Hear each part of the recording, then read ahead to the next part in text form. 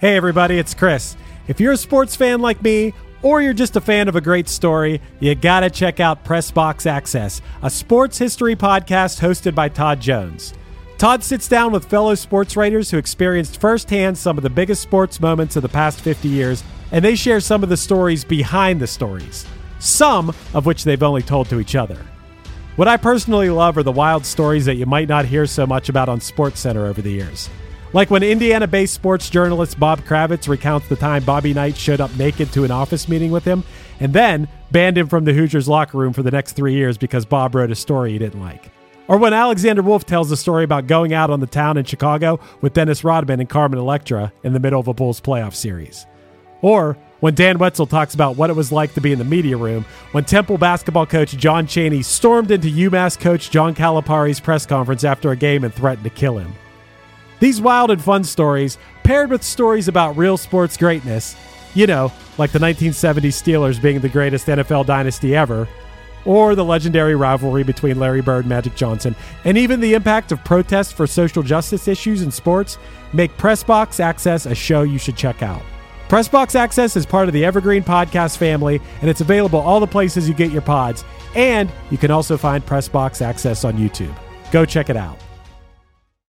Hey everybody, I'm sitting down with Tom Putnam, the director of United States of Insanity, which is a documentary about the Insane Clown Posse and the whole battle, basically, for them to no longer be classified as a gang, a battle that I believe, unless something's changed very recently, is still ongoing today. Anybody who listens to Horror Movie Night or One Hit Thunder knows that I have been down with the clowns since Great Malenko.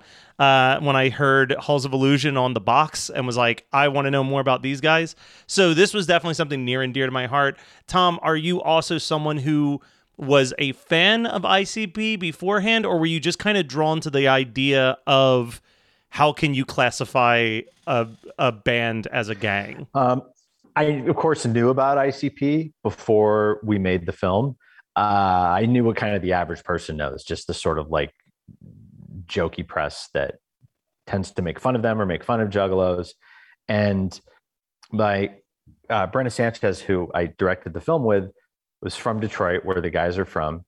And we just finished another movie in Detroit called Burn about Detroit firefighters. And we're looking for something equally as exciting to do next. And I didn't even know about the lawsuit. We'd read an article about where they were at in their life and called them up and said, hey, we think there might be an interesting documentary here. And they said, oh, we have a way more interesting documentary. Tomorrow we're going to announce we're suing the FBI. So we and that's the opening scene in the movie. It's like we scrambled the crew together and got to the press conference and just, here we are 7 years later. And it's like, we've gone on tour with them and met so many juggalos and gone home with the guys in the band and met their families and met people whose lives have been just totally turned upside down. And I'm actually really happy I didn't know that much about them because I didn't really have a whole lot of preconceptions. And, had I heard about this lawsuit and not known what I know, it would have seemed like a joke. Yeah. But then once you meet them and you talk to people who've lost custody of their kids, lost their jobs, are going to get kicked out of the military, get gang enhancements all because they have a poster on their wall or wearing a t-shirt or, went to Hot Topic and bought a Hatchet Man charm. It's just, to me, it's a funny movie and it's a fun movie and it's an interesting movie, but it's also kind of a horror movie. Yeah, it absolutely is. And I think what I really liked about it was that it is very down the middle. There are multiple times in the documentary where I don't know what your opinion is. And I think that that's important in a documentary because I feel like so many documentaries, you're overwhelmed by what the opinion is. But you really do play as much as I love ICP, I can also see why they might want to, why people might say, hey, we should classify these guys as a gang. And you bounce back and forth between these stories of two dudes running up at a dude and stabbing him with a knife and chopping him with an axe. But You also bring up. Let's be clear. It was a battle axe. A battle axe. This is true. Not just a regular axe. Head off. Insane. Like, it's insane stuff like that. But, the primary show that I do, Horror Movie Night, I'm watching it through the lens of like, yeah, people could make that same application to me loving horror movies. People could make that, applying it to such a general thing is so dangerous. It's always a dangerous thing. But I think you did a great job of telling all the different sides of the story where you could see how someone who's uninformed and just searching on Google for information would be like, we got to do it. We got to deal with this juggalo problem. But also from like if you're listening to the lyrics, it's like, hey, you can't listen to those lyrics and take those seriously. Like, it's very tongue in cheek. Which is just like, the movie I always talk about is Evil Dead. Like, you could describe Evil Dead in a way that would make it sound like the most evil, horrible. Why would anybody watch this? But then you watch it and you see that it's fun and it's a completely different experience. The movie really was meant to reflect Brenna's and my journey of sort of back and forth and going deeper. And sure, you spend time with the band and Juggalos, and then you talk to law enforcement, you get a slightly different perspective. And then I think the movie ends with a pretty strong perspective. Oh, for sure. But throughout that journey, I think that's the great way to describe it. You are on the journey with the two of you researching it. And I love that. Yeah. Thank you. And it's, you take a million of anybody, you're going to find not just some bad people, but some really dangerous, scary people. For sure. Yeah, Juggalos are no different, right? To me, the thing that was the most terrifying was this realization that some person, nobody still knows who, in the FBI or the government, anywhere, can just put your name on a list. And there's almost nothing you can do about it. This happened to 1 million people for being fans of a band. No court case, no criteria. The FBI has no published criteria for what makes a gang. And it'll ruin your life. So like, what can an average person do if something like that happens? Or if this can happen to fans of a band, why not fans of another band, or fans of horror movies, or Raiders fans, or Dodgers fans, or any one of a number of things where, you can you saw the film, like you can see certain gangs wear Dodgers caps.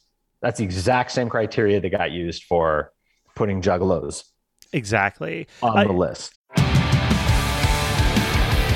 What's up, everybody? I am Finn McKenty, host of the Punk Rock NBA podcast, part of the Sound Talent Media Podcast Network. My podcast is all about doing what you love for a living, and every week I sit down and talk to people who have done exactly that. For example, musicians like Tommy from Between the Buried and Me, Matt from Periphery, Lil Lotus and Shinigami, among many others, photographers, artists, designers, YouTubers like Glenn Fricker and Sarah Dici, and I unpack exactly how they got to where they are today with the goal of helping you do the same. So if that sounds cool, you can listen and subscribe at soundtalentmedia.com, and I'll see you there. I'm not going to lie here. I've become a Factor fanatic lately. I'm a busy guy, and getting to eat restaurant quality meals that are ready to heat and eat in 2 minutes has been amazing. Eating better is easy with Factor's delicious, ready-to-eat meals. Every fresh, never-frozen meal is chef-crafted, dietitian-approved, and ready to go in just 2 minutes. You have 35 different options to choose from every week, including Calorie Smart, Protein Plus, and Keto. And also, there are more than 60 add-ons to help you stay fueled up and feeling good all day long. I've been spreading the word to everyone I know, not just here on the podcast, but in person as well. Factor is the perfect solution if you're looking for fast, premium options with no cooking required. You get as much or as little as you need by choosing your meals every week. Plus, you can pause or reschedule your deliveries anytime. And the math doesn't lie. Factor is less expensive than takeout. Plus, considering every meal is dietitian approved, it's also nutritious and delicious. So what are you waiting for? Get started today by heading to factormeals.com/onehit50 and use the code onehit50 to get 50% off. That's code onehit50, the words one hit and the number 50, that is, at factormeals.com/1hit50 to get 50% off. I kept thinking of the infamous EC Comics case in the 50s where you know, they tried to make the statement of reading Tales from the Crypt comics makes you a juvenile delinquent. And their evidence to it was, well, all the juvenile delinquents that we know read Tales from the Crypt comics. And it's like, yeah, it's the most popular comic out right now. So, like, every kid is reading Tales from the Crypt comics. Like, that's not a strong enough case to, like, come to that conclusion. And that's absolutely what's happening here, too, with the Juggalo situations, where it's like, yes, maybe people who are doing violent things gravitate towards horror movies and gravitate towards the music like ICP, but you also can't just say, like, well, yeah, anybody who watches a horror movie or listens to Great Milenko is just going to go out and murder their neighbor with a hatchet. Like, it's absurd. Wow. But that's almost verbatim what the FBI said. Yeah. If you go outside and you have a ICP t-shirt on, you're automatically considered a gang member. That's probable cause. A policeman can detain you, photograph you, put you in the gang database, and now you can't get a student loan, can't join the military. You'll get kicked out of the military if you're in there. You'll get a gang enhancement if you get arrested for something, and there's nothing you can do about it. That's just crazy. That's messed up. Yeah. And I mean, the other thing is that I don't know how it sounds like, you know, I don't know if you've gone to the gathering. No, I was actually about to ask you about that because I would say I'm a casual fan of of the Insane Clown Posse, and the gathering seems like one step too far for me, but I'm always fascinated by, like, American Juggalo was a great short film where someone just kind of walked around the gathering, and then seeing it in yours too is that such a wide tapestry of people. Oh my God, there's attorneys and doctors and there's people that are like, I don't know that I would want to, like, hand this guy my car keys. It's like every type of person is there, but you know what? No matter who they were, it was the most polite, please and thank you. I watched people give food, clothing, like, let total strangers crash in their tent. Like, we'd be carrying our gear, and every single time a bunch of juggalos would run up, like, do you need help with that? Do you need help setting up your camera? It was the nicest, most polite, most helpful group of people I've ever encountered in my life. And, you know, we talked to the venue owner. He was like, the juggalos are the best. The country music people are a nightmare. And it's part of what surprised us that I think, you know, the average person that goes and sees this movie that maybe doesn't know a lot about ICP or has a negative view of juggalos, now that people are finally seeing the movie after 7 years, it's cool to see how excited they are about the music. And wow, maybe I'm a juggalo. Yeah. I'm going to go buy an album. It's fun music. It's exciting. It's just shut your brain off, have a good time, fun music. And, like, sometimes that's all you really need.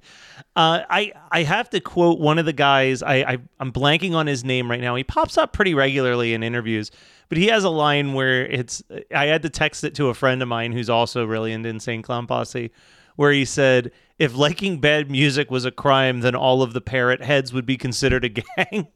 And it's like that might be the best line in the doc. So I apologize for spoiling it, but that dude was on fire. Every time that I wish I could remember his name, because every time he showed up, I knew I was about to have a belly laugh.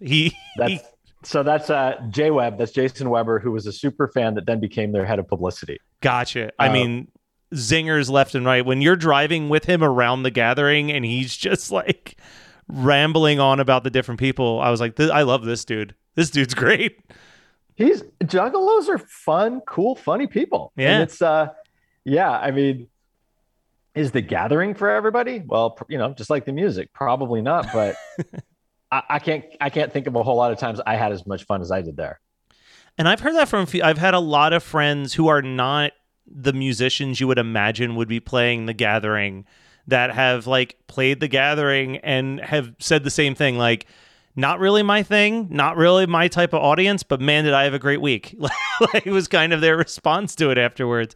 So, I mean, it sounds like it's the same as I tell people that they all should do Comic-Con at least once. It seems like everyone should at least dip their toe into going to the gathering at least once in their life. Totally. Just bring clothes that you don't that you're not going to need to wear again because you're going to get soaked with Faygo and be very sticky by the time it's over.